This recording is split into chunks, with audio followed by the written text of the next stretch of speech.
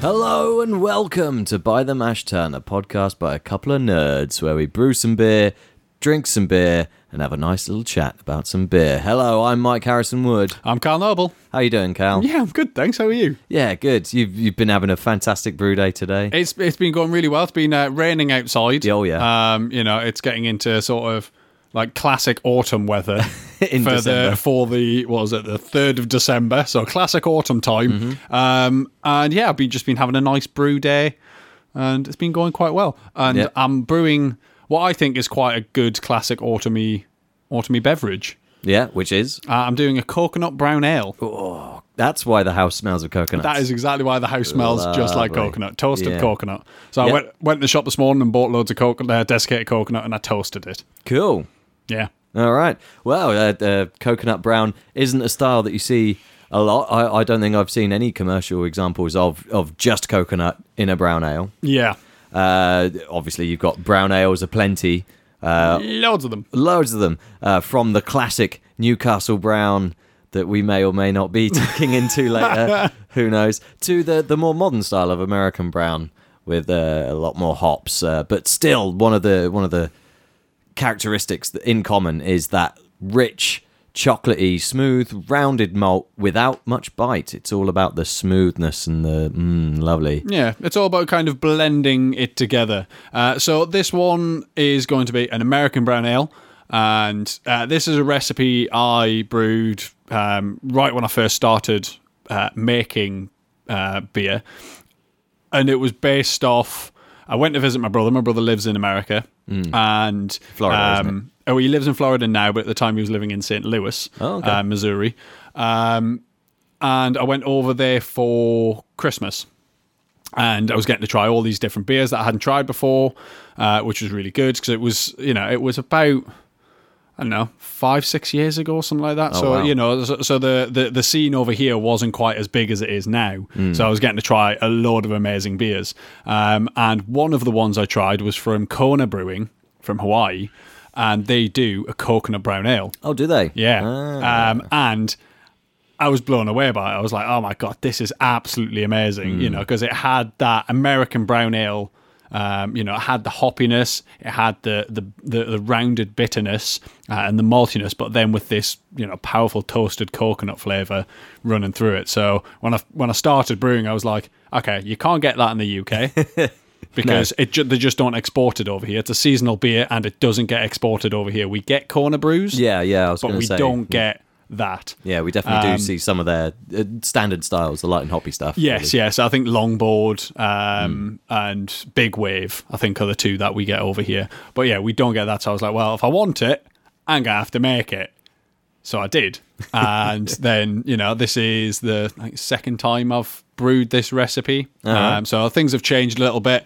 I haven't really tweaked with the grain bill, but I have tweaked the hop bill from what it was, just to try and use up some of the hops that I had rather than buying more hops. But also just, I know more about hops now than I did then. Yeah, it can be a bit sort of trial and error. Yeah, in early exactly. days. So I think then I was putting in a 60-minute hop edition, a 45-minute hop edition, and various other things. And now I know it's like, okay, well, that 45-minute was probably largely unnecessary. Yeah. So I sacked that off and just went for a 60-minute edition for the bittering, and then 2 aroma editions at 5 minutes. Yeah. So yeah, it should work out quite well because it did last time, and Nice. there's obviously a lot of toasted coconut in there. Well, you say you've not changed the malt bill. What is the malt bill? So malt bill, as our base, we've got Marisota. Yep. You know, Oh, delicious. like pretty run of the mill. We know exactly what that tastes like, so we're not going to go schnaffling on that. Mainly because I don't have any. So it's all in Used the it beer all. now. Used I it did, all. yeah. I mean, we can go dig out the mash tun if you want and start chewing on everything that's in there if you want. No. You're all right. Let's move on. Okay, so next one is going to be biscuit malt. Oh, biscuit malt. Yeah, so this one works out to being round about 10% of the grain bill. That's really high for biscuit malt, isn't it? Biscuit malt's quite an aggressive flavour. I'm just about to Just shove some in my mouth. about to dig in. It works really well in brown ales, though. That's the thing. It really kind of adds that malty flavour that you're looking for, but without bringing that bitterness in. It's like being slapped in the face by a biscuit. A really dry, aggressive biscuit. Yeah. Wow. Like when I was measuring out all of the grain, you get that sort of like dust that comes up and you get that strong smell. And it was like somebody had just like thrown a digestive in my face. And I was like, oh, right, okay, there's that. God, that's But lingering as well. There's no bitterness to it. No. Like, it's just really strong flavour. Yeah, really strong, really malty. Not very sweet. No, and that I think really helps with the brown ale sort of taste, because you want that rounded malty taste, but you don't want any of the sort of like dark roast bitterness. You want a little bit of that, but you don't want to push it too far into the sort of like porter territory or stout territory. You want that roast to balance with the hoppy bitterness, and neither of the two dominate. Just have a nice rounded thing. Bits of everything. Yeah, biscuit malt. Big fan of. Absolutely love biscuit malt. I'm still tasting that. It's real good, isn't it? Just chew on that all day long. That's an all day snack. That's not a finish the whole bag in one film thing. No, it's not. Definitely not. So next is going to be Munich malt. Oh, we've had Munich before. We have had Munich before. It's lovely. It's sort of like Maris Otter, but a bit more toasty. Yeah. Just a tiny, lightly toasted Maris Otter. I do like Munich. Me too. I try and brew with it every now and again. Try and chuck it in just a little bit, enough to maybe give it a hint of something else rather than just your standard Maris Otter. But yeah, well, it tends to add just a slightly maltier character, but still keeping it nice and crisp, because that is a lot sweeter than the biscuit malt. Oh yeah, loads more. Yeah, you can get that sweetness, but that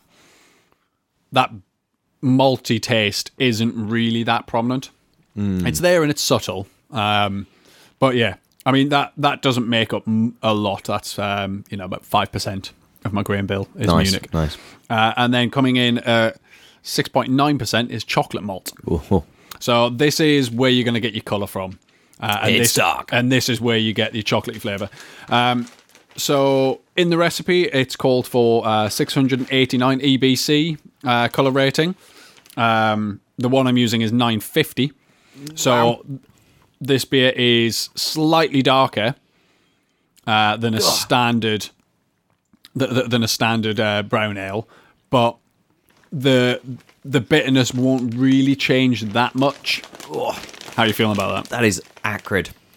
That is burnt to a crisp. That is done. That is like licking two burnt toast. Just the black bits. Are you not getting any coffee? I mean, it is developing, but that first hit is just overwhelmingly burnt. Yeah, and like it's quite a low percentage, so that burnt bitterness won't really come through that much. Like that, you should get a pretty good chocolate taste.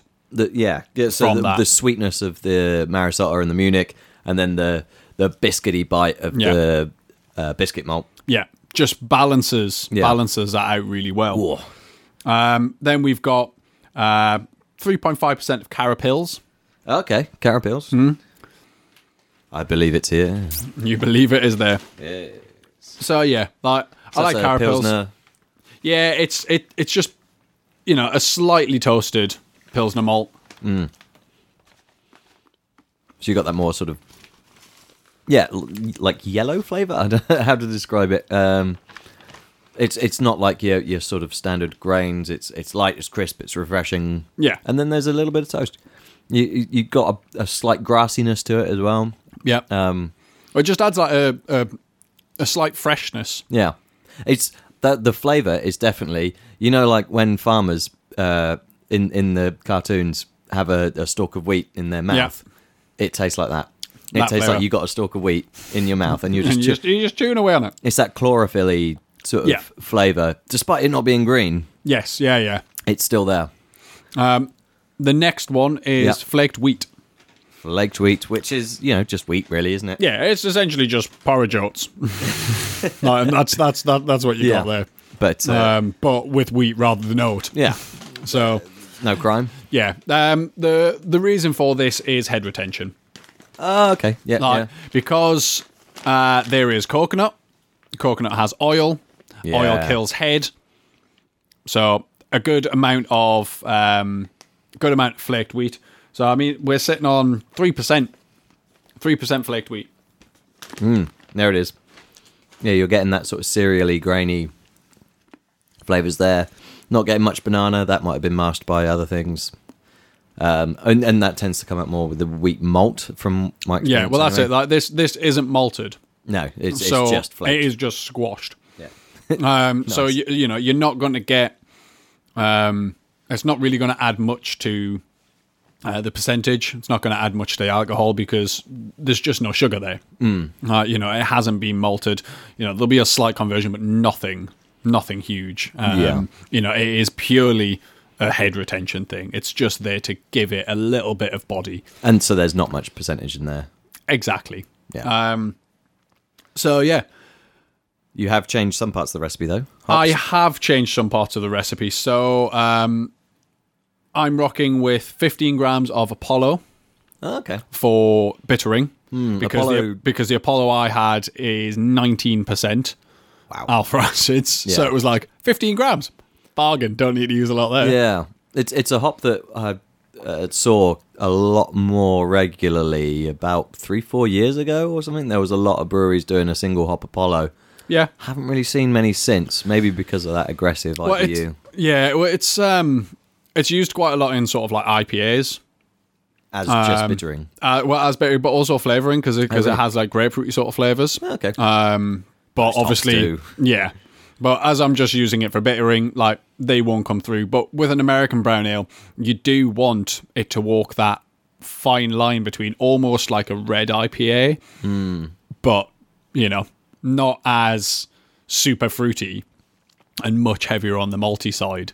So Yeah. you do kind of want those sort of clean, fresh flavors coming from the hops, but not for it to be overpowering. super overpowering. Then we've got Magnum Yeah. as an Lovely. aroma, Yeah. and Willamette.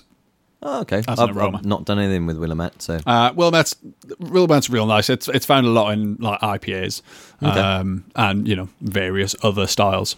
and for those that aren't familiar with Magnum and Willamette, what sort of aroma flavors they're going to?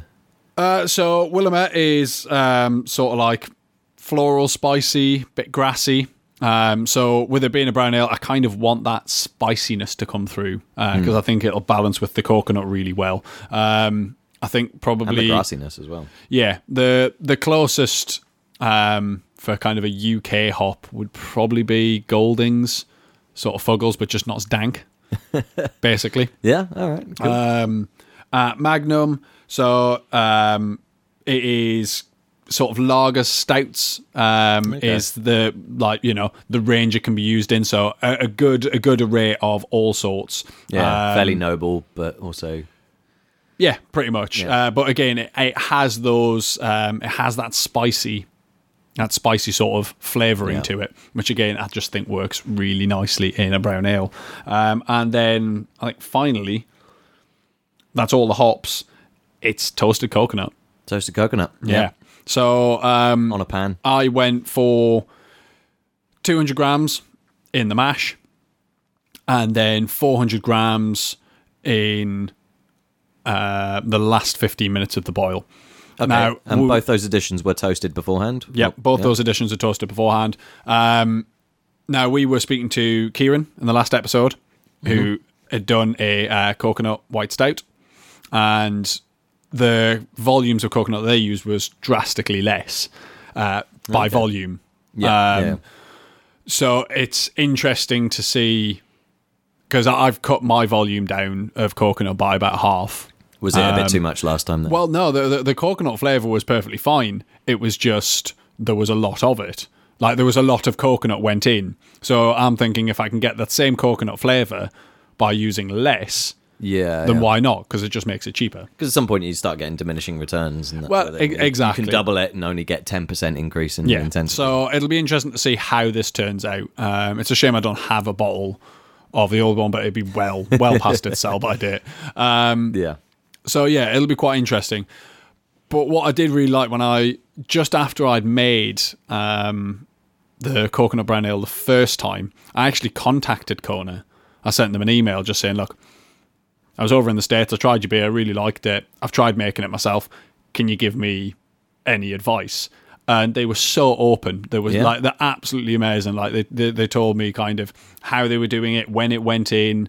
Obviously didn't give me quantities because I didn't know the size of their brew plant. No, but percentages or anything. No, exactly. So, but they were very open to it, and I really liked that. I was especially when I was just getting into home brewing, actually contacting quite a biggish brewery, and then being just open about it, just saying, yep, like, you can go onto our website and most of the stuff is there anyway, which is really nice. So, and it reiterates what Kieran was saying last week about how just everyone, well, most people in the scene are just really friendly and super keen to help bring others up with them and give advice, and just on the understanding that you pay it forward. You help someone else who needs help in your time. I'm fairly certain that Kona now aren't an independent brewery. I'm fairly certain they're owned by someone now, which would make sense given their massive increase in distribution. You did start seeing them everywhere. Well, that was it. I mean, like considering they're a Hawaii-based brewery, now you're getting them in the UK. But again, you're only getting certain ones. You're not getting all of them, so you're not getting their seasonal ones, which is quite nice. So just even if they are owned by a bigger brewery or a bigger conglomerate of breweries, at least they're managing to get their seasonal bits in, and they're getting to kind of maintain a little bit of independence that way. So that's my coconut brown ale. That's the recipe. You still haven't mentioned the yeast? Just gone for standard USO5. USO5! Yeah. So the first time I used California Ale yeast, White Labs California Ale. Very good, but I'm fairly certain I can get a perfectly drinkable beer out of using USO5, because USO5, it's nice, it's clean. I didn't want, because it's an American brown ale, I didn't want that English ale yeast sort of flavour kicking about in it. I wanted it to be, clean, as crisp as a malty beer can be, hoppy, and for that coconut flavour to shine through. So you don't want a high sort of yeast profile, and quick and predictable as well. That's it. So he's fermenting at 18 degrees, right? So pretty standard. Like like if I wanted it done quicker, I'd ramp it up to about 19, 20 to 21, depending on how quickly I wanted it. But I've got time to let it ferment out at a reasonable pace. So I mean, even USO5 at those at like 20 degrees, it's still not going to give you anywhere near as many esters as not at all yeast strains. So don't worry about that. That's fine. Well, that's it. Like I could ferment it at 20 degrees. I could ferment it at 21. The most important thing is just making sure you maintain that temperature. And this time of year, it's as important to maintain your temperature as it is during the summer, because I mean, the weather at the moment has just been all over the place. So and as houses get hot and cold, as the heating turns off and on. Exactly. The biggest thing I'm thankful for is fermentation fridges. It was the biggest thing. The biggest change I made to my brewing when I first started home brewing was temperature control. And you don't have to have fermentation fridge. I have seen many other ingenious ways of maintaining temperature. And there are some modern solutions as well that sort of you can now get stainless steel conical fermenters, glycol chilled. Have you ever priced them up? They're very small. I presume it's for people with good jobs. Perhaps not as much spare time as us two have. And not as much space. And just want something that is reliable and predictable. Yes, and they can spend a bit more cash, but then that saves them time. So I would love to have conical fermenters. I would love to have stainless steel jacketed conical fermenters. I'd even like non-jacket. I just bang one in the fridge. I don't mind. My fridge is big enough. But at the time when I first started doing it, fridges were within my price range. Yeah. Because they are drastically cheaper. Yeah, you can get them second hand from furniture charity shops. It also meant that I could use the fridge as a keg fridge. Yes. So, double use. Yeah, before you even start drilling any holes in it or anything, you can just use a party tap keg thing and you're good to go. Like, you don't have to do any drastic changes to get a kegerator or Keyser or whatever. Yeah. So, yeah, that's the brown ale. Yes. I'm looking forward to it because last time I did it, considering I think it was like my third or fourth brew, got pretty good reviews from friends and family. They seem to like it. So hopefully this time it'll turn out all right. Judging by the smell of this place, it's going to be absolutely fantastic. Yeah. All right, before we go and grab a beer, I think it's time for a small piece of beer ye. It's time for the beer news. Oh, he's got a bit of beer news. Yeah, so recently at a BBC Good Food festival convention festival? Who knows? The Camera announced their champion bottled beer of Britain. Oh. And who's got it? That is Fuller's with their 1845. Oh, beer, that's interesting. Which I've never tried. I think I have, and I remember it being pretty good. Yeah. But yeah, I mean, like, hats off to them. Yeah. Like Fuller's do some interesting stuff. And they've been doing stuff like bottle aging for years, hundreds of years. Yeah, they've exactly. been doing that type of long, like 20 years in a bottle type beers. Yeah. They've got the experience at that. They know what they're doing. It's interesting because, like, people think you need to be brewing with, like, burgers and bacon and, like, Looking at you, Omnipollo. Yeah. And the thing is that's great. I love the fact that people are doing that sort of thing. But, some of the older breweries, that's still experimenting. Bottle aging, barrel aging, like that it's still experimenting, and it's still helped push the boundaries, really well. And now they're things that we just go, okay, well, that's fine. Like, those breweries don't do anything interesting. Yeah, it's only Fuller's. Yeah, and it's like, yeah, but they did do interesting things, and they still do interesting things. And yes, it's not as crazy and awesome as, brewing with candy floss, but it's still helping to move things along, and that's where a lot of knowledge comes from, is from doing the what now seems basic, but at the time probably wasn't. And it's good to have that knowledge as well.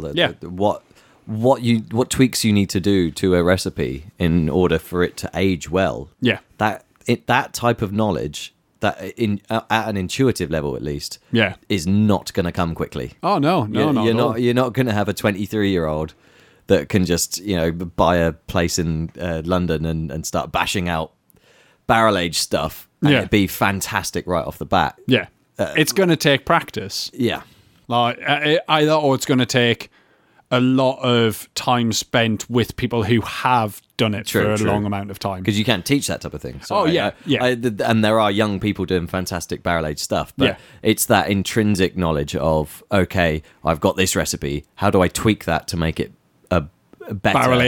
Barrel-aged. Yes, yeah. So, no, like, hats off to them. You know, I think it's really good, and we should try and look out for a bottle and have a little taste of it at some point. Yeah. So, yeah. Beer? Cool. Yeah, let's get a beer. All right. So, what do we got first up? Well, this is an interesting one. So, it's not a brown ale, but it is coconutty. Ooh. So, this is Mongozo. It's a coconut wheat beer. It's brewed by Brewery El Huygue. Yes. I'm not quite sure how you pronounce it, but it's Huyghhe. And they are a Belgian brewery. Yeah, apparently they're the same people that make Delirium Tremens. Delirium. So, solid beer there. Everyone knows the pink elephant. Exactly. So, like, I've had this beer before. Mm-hmm. And it's mainly from a local restaurant. Yes, just down the road from yours. Yeah, literally just down the road, called Clay's, and they have it. Yeah. And it works really well with their curries. Yes. So for anyone in the Reading area, there is a restaurant doing Southern Indian food. Hyderabadi food. Yep. Called Clay's. Go and check them out. Fantastic, interesting so good. food. But also, they know stuff about beer as well. I think the first time I went down there, I was speaking to one of the owners, and she was saying that she picks all the beers specifically to go with the food, to match with the food. So they have their own IPA. Yeah, which is West Berks, isn't it? Yes, yeah. So they've actually got an IPA. They do mango pale, and then they've got this fella, which is served in a half coconut, which is amazing. It's very beautiful. If you look on the internet and search for Clay's, I'm sure you'll find pictures of that type of thing. Definitely go there because it's worth it. Yes, but the beer in hand. It's got it is pale but milky. Milky pale. As you would expect from a coconut, really. Like coconut milky. Yeah. So, like, I can smell the coconut, and the glass isn't even near my face. Yeah. And I can smell the coconut. Well, because I don't know how much of that coconut smell is just your house smelling that's fantastic. Possible. I think it's this, though. Yeah, that's true. Right, you going for a taste. Yeah.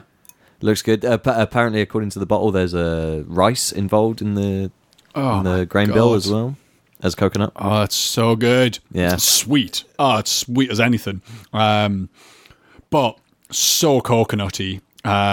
It's got a really nice mouthfeel from the wheat. It is like drinking coconut milk. Yeah. It's like drinking alcoholic coconut milk. Yeah.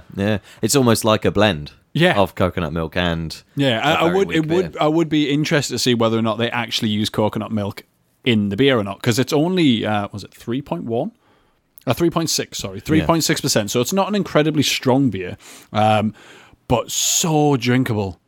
Yeah, so drinkable. Like that. I mean, I understand why they pair it with their food down at Clay's, because it just works so well. It kind of puts out the fire a little bit in the mouth, which is quite nice. But that is.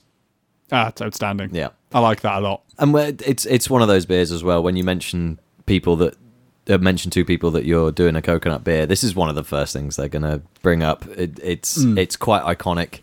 The Mongoza stuff. It's especially this coconut one. I've seen it in multiple places.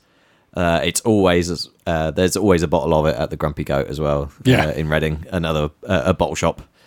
It's just brilliant. Grab it, at least, even if you're not a big fan of coconut, you should try it once. Yeah, that's it. It's one of those things that is just worth giving it a go. Yeah, really good. And that coconut just lingers. Yeah, lovely, rich, sweet aftertaste. I like that a lot. Just imagine a can of that on a hot day out in the park. Yeah, just a can of Mongozo. Yeah, maybe with a straw, with some... I don't know. Flamingos on a stick. No straws. Okay. No flamingos on sticks. They're too big. Flamingos are too big to put on a stick, man. True. Yeah. Too pink. All right. Wait. They are. I don't know. Next. Right. What's up next then, Mike? So it's another coconut beer, although it does have other things in. I will warn you. Okay. And it's a collaboration between Siren Craft, just around the corner from us. Yeah. And Basqueland. Okay. Presumably from Basque. You would assume so. Yes. And it is called Hawaiian Shake. So, yes, there's coconut. There is also passion fruit and a hint of vanilla. Okay. Now, I'm noticing there's not many coconut brown ales making it into our tasting list. Is that because they're really hard to come by? I didn't see any in the lead up to this episode. I can honestly, I don't know of any other than the Kona one, or commercial versions of anywhere. There probably do exist some. If any of our listeners hear please let us know, because it's a lovely style. Yeah, and we'd love to try it out. But until then, coconut in other styles, such as this coconut and passion fruit milkshake IPA. Now, this looks very, very similar to Mongozo. Yeah, like it's got hazy, it's got that hazy milky. pale. But is it going to taste the same? The smell is much more passion fruit and hops. That may be because we've just swamped ourselves with coconut. Super cocoa nut. Yeah, and so any subtle coconut there is just going to get drowned out. In Wow. which case, I apologise. Get in there, have a taste, right. and let me know. But I mean, it smells amazing. It smells real fruity and nice. That's different. Already, drier finish. Still very sweet. Dry finish. The passion fruit there is big. As I predicted, the coconut's real low just because we've had the Mongozo just before. Yeah, I mean, I'm wondering whether or not it would have been high anyway, because, I mean, it's definitely there, but I think it's there in a nice balanced way. I think if Yeah. it had been kind of too overpowering, it might have been a bit too much. It might have, I don't know, stopped it being quite a, that style of pale ale. Yeah. Because I don't think coconut works well in a pale ale. Especially if- a drier pale. Yeah, if that's Yeah. what you're after. It works well in a wheat beer because you want that kind of nice rounded mouthfeel. But no, I think that works. The coconut in that works really well. Yeah, and it's definitely a fruity dryness as well. It's not your standard sort of hoppy IBU dry. It's more like a carton of tropical juice. It's that type of aftertaste. Yeah. The vanilla's very subtle in that. I'm searching for it, and I'm yet to. It's very quaffable, that though, isn't it? Oh yeah. What's the percentage on that? Oh, good point. I didn't even check that out. Where will it be written? 6.4. Whoa. Yeah, that's bigger than I thought. Yeah. I thought this was like a 4% Yeah. fruity number, but that's lovely. That is really nice. I could drink that a lot and regularly. And I might have to. No mention as to how they've added the coconut or the passion fruit. No, see that is always a thing. Is how the breweries get these flavors. Do they use coconut? Do they use extract? No, in Craft, they've used the real deal. Yeah, and the thing is, that I always think it works better if you do. Yeah, and it's a good learning process as well. Yeah. Speaking as a home brewer rather than as a commercial brewer, Yeah, learning how to extract certain flavors from certain ingredients, because all ingredients are different. And that's the weird thing, is that you can go like, oh right, I've got gooseberries. How do I get gooseberry flavor out of gooseberries? Or I've got tonka beans. How do I get tonka bean flavor out of it? Yeah. Everything's different. It's not like when you do have essences where it's just you buy the thing and you add the thing. yeah. Well, that's it. Like I often find with certain kind of flavorings and stuff like that, you get that. I don't know, sort of like artificial taste. That's like artificial sweetness sort of taste to it, and it can be okay. But I often find the more I drink of that beer, the more and more prominent that flavor becomes. Yeah, whereas You the know. rest of it sort of dies down a bit. Yeah. So whereas that flavor never seems to disappear. So yeah, I like that's why I always try and use. If I want coconut, I use coconut. If I want chocolate, then I'm using coca beans or coca nibs. But yeah, like that for that percentage is really good. I didn't actually tell you what percentage the brown ale is going to come out at. Oh, what? How? 6%. 6%. That's a very respectable. I think so. amount. Yeah. But no, that's really nice. That the coconut isn't as prominent in that one as it was with the Mongozo, but the Mongozo, that's what it is. Yeah, this one's a bit more refreshing, and a bit more like, sessionable. Very nice though. Well, no, they're both sessionable in equal measure. Grapefruit. Yes, and it's actually I've just done a little bit of a 1-2 action there. Yeah, and they suit really well. Do they? Yeah, Mix it. no mixing. No, sip one, right. then sip the other. Anyway, let's get another beer. Yeah, let's do another one. What's next? Oh, we've got something weird. Oh, now. is it? Yes, using the rule that has to have some coconut in. Oh, yeah. Yeah, That's the for rule. this episode. We've gone for another collaboration, Dark Revolution, Oh. who we've had some very good beers in the past, and Vibrant Forest, again, fantastic brewery just out of the New Forest. No, in the New Forest. Yeah. Yes, good. This beer is called Baloo, Baloo. and it is a blueberry and coconut export stout. Oh, interesting. Blueberry and coconut. Blueberry and coconut. Not Nice. often mixed together, that I notice. No. It does go into a lot more detail than some cans on the back of it. So much so, like they go into the a bit of the grain bill, not all of it. Mentioning that it does contain oats as well as barley, which is good. Yeah, for mouthfeel in a stout, that's fine. It mentions that they actually use actual blueberry and actual coconut. That's good. On the ingredients list. Hooray! But also that it is fermented on a Norwegian quake yeast. Right. So it's the word is spelled kvike. Yeah. But apparently pronounced quake. Right. Okay.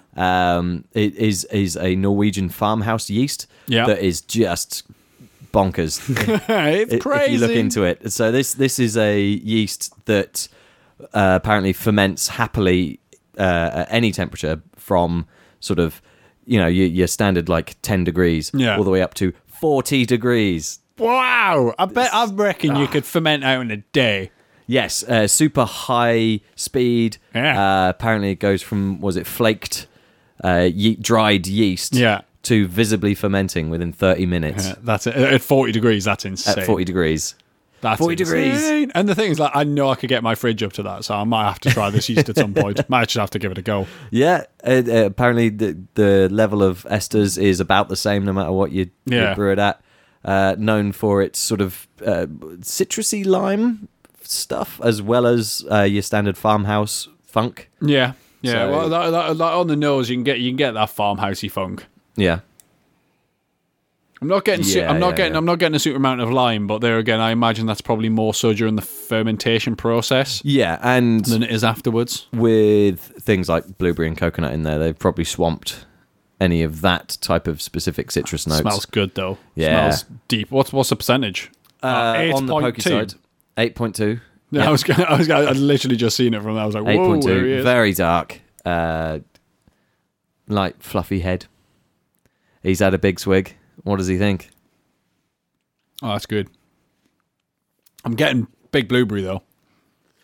Blueberry. Not a lot of cocoa nut. No. But that blueberry is definitely there. And like it's got that stouty bite right at the start. Mm. Yeah, the blueberry's there. A little bit boozy. Even after having a 6.2? Yeah. To this, like it's a noticeable boozy jump. See, I don't get that at all. Fair enough. Like I would be like, if you told me that was 6%, I'd be like, yeah, right. Yeah, I can see that. It might just be that the Hawaiian Shake particularly hit it well. Yeah, well, the Hawaiian Shake was so clean and crisp. But I mean, I often find that stouts do just taste stronger. Because it's got that body. So it's like, okay, and you tend to assume that darker beers do tend to be a bit stronger, which is absolute nonsense. Stronger tasting. They're not, it's absolute nonsense. Darker beers are not always stronger beers alcohol-wise, but you do always get that sort of feeling. You're like, oh, that's got to be 5% and above. And part of that is the roastier grains hide alcohol a bit better sometimes. But then certain things like lactose and vanilla hide it as well. Yes, so, yeah, exactly. What are you going to do? Drink it. That's what you're going to do. Yeah, get it in your neck. I've had some very sweet blueberry beers in the past. Wild Weather's Obsidian. That's really nice. Which was blueberry and oyster stout. Yeah, it's good. Whereas this blueberry coconut, yeah, it's drier. It's a lot drier. It's very nice. I'm still not getting the coconut though. No. Which is a shame because I think more coconut would have balanced that out really well. Yeah. I can see why they wanted to have the coconut in there. Yeah. For example. It'd be interesting to find out sort of what percentages they used for the coconut. And since, one of the issues with collaborations is that they are very rarely revisited as well. So this presumably will unless be a one-off. One of the breweries decides, no, we're going to run with that as a thing. Yeah. And a lot of them are doing so many collaborations these days that it has to be a very special collaboration for you to want to revisit it. Which is why if you see collaboration beers, get them. Yeah, give them a go. Chances are you'll never get them again. Yeah, and if they are amazing, let the brewery know. Yeah. Because that's the only way you're ever going to see it again. Yeah. Yeah. No, it's good. I like it. It's again, I don't know how much of it is maybe the Mongozo right at the start Yeah. has overpowered things, but I mean, general aroma of the shouldn't house. have by now. Like that, the Mongozo should have disappeared enough, so that I should be able to taste the coconut more prominently in that. Like it is there, but it's just not, Yeah. there. Yeah, if someone said to me it's a blueberry stout that's a bit drier than Obsidian, I'd Yeah. go, yep, Yeah, you are correct. yep. Yeah, I'm honestly very picking nice up though, no coconut. and I'm looking forward to finishing it off. Yeah. Oh, maybe in the aftertaste. Yeah. Maybe there's a lingering sort of like coconut fleshy sort of Yeah. flavor, No, I get that. rather than juicy, rather than milky. Yeah, It's maybe fleshy. fleshy. Like the flaky, Yeah, but less gross sounding. yeah. But fleshy. These are what I'm going with. Because that's less gross. Yes, Oh, obviously. it's all fleshy. Yeah. Lovely. I think we should try another one now. Yeah, we've got such a treat. Such a treat. Such a treat for everyone. All right, let's go Yeah. get the treat Yeah, and then we'll woo. tell them about it. All right, boy, do we have a treat. From Cow's Homeland, we have... Newcastle Brown Ale. yeah. Amazing. We are tasting Newcastle Brown Ale here. And the star on the back was blue, which means, I don't know if you were aware of this, but Newcastle Brown Ale, on the back of their bottle, they have a star Yeah. that changes colour. Ah. So when it is the correct temperature, the little star turns blue, and that is optimum drinking temperature. So it's only half blue. Well, yeah, but I mean, the bottle's now empty and it's been sat in my hand. Oh, yeah, true. So there is that. So, Newcastle Brown Ale, 4.7%. Yeah. Obviously, it's a classic. Yeah. So we couldn't do brown ales without trying Newcastle Brown Ale. This is an English brown ale, though, not an American brown ale. Yeah, true. So that's worth bearing in mind. But it is the definitive brown ale, though. and what's interesting is I've obviously visited my brother in America. They have this on tap in pretty much most bars, craft bars as well. Yeah. This is on tap, and you tell people, "Oh, I'm from Newcastle," and they're like, "Is that near London?" It's like, no. Do you know where the beer's from? Yeah, there. They've heard of the beer, but they've never heard of Newcastle. I just don't think they know that it is an actual place. What do they call it? They call it Newcastle Brown Ale. Not like Nuki Brown or just Mad brown. Dog. Mad or- Dog. Yeah, well, that's another name for Newcastle Brown Ale. I know that one. Yeah, so, do you know Snake Bite? Yeah. If you're mixing, lager and cider. And cider, yeah. You have a Dog Bite, which is Newcastle Brown Ale and cider.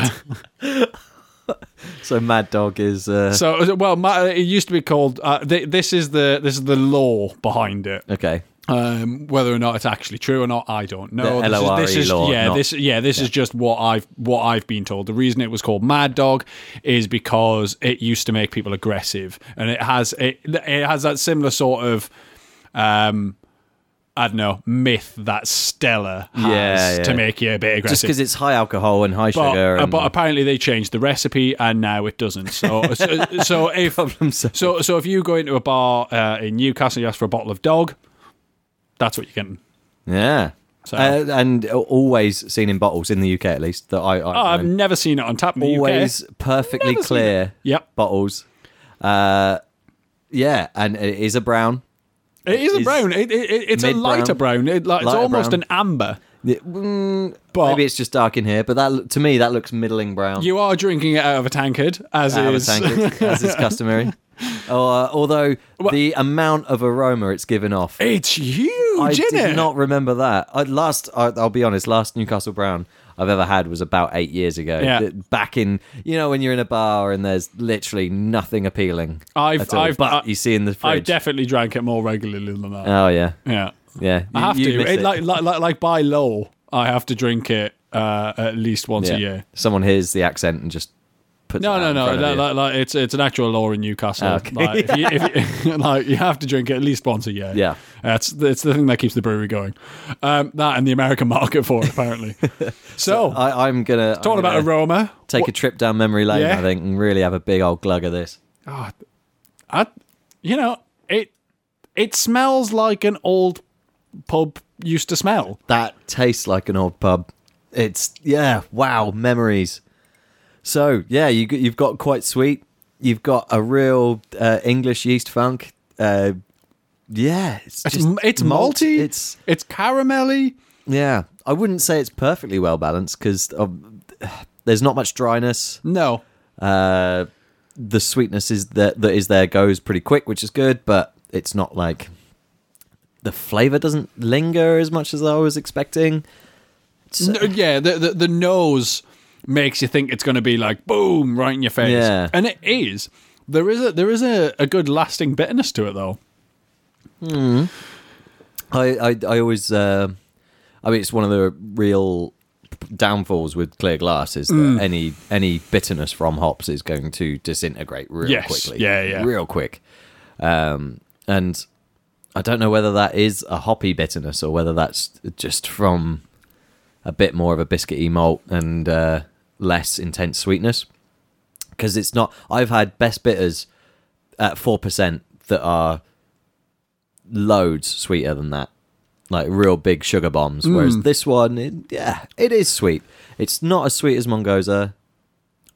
Sorry. So what we got... ingredients on the back. Water.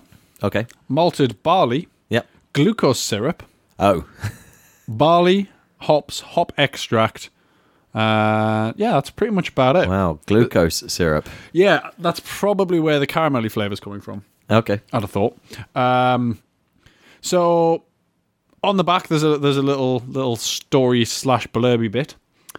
So did you know Newcastle Brown Ales are affectionately known as dog by those in the know? I'm canon to see a man about a dog. Is that where that phrase comes from? I don't think so. Oh, okay. I'm taking the dog for a walk are often used by Geordie men as an excuse for visiting their local to sample their beloved tipple. Apparently.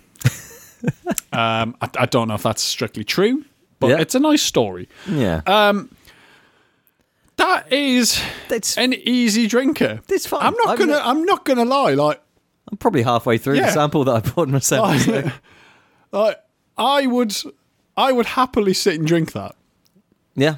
Like it's a nice beer. Like it's very simple and like it's very down the line. It's not got subtle nuances going on all over the place. It is what it is, and they've done it. They've done it well. The carbonation down really low. It's almost at cask levels of carbonation. It's sort of somewhere between cask and bottle. It's very cooperative to pour. Yeah. They know what their market is. Their market is the people that like that type of thing. Yeah. And they do that. Yeah, and they do it very well. Like that's not a bad beer. No.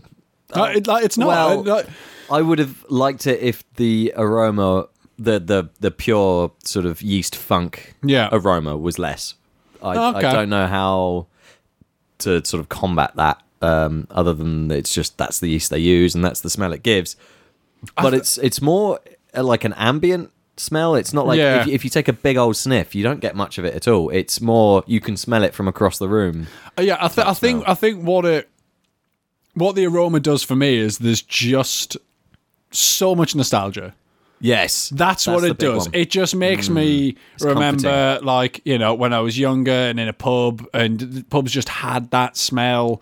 Yeah, and like that's just what it is. Stale beer mats and but the thing is like that also comes coupled with a lot of like nice happy memories and stuff like that. So, but I know for some people that's the reason why they still somehow like scampi fries and stuff like that. It's just that's not even going to start. I love scampi fries. But it's just the nostalgic appeal of it. It's not. It's because they're amazing. Well, okay, that's an argument for another time. Well, I think, that about does it. We haven't got any more beers to try. So. No, we'll sit here and just drink this dog. Yeah. Is that, am I using the word right? Yes. Okay. Bye. Bye.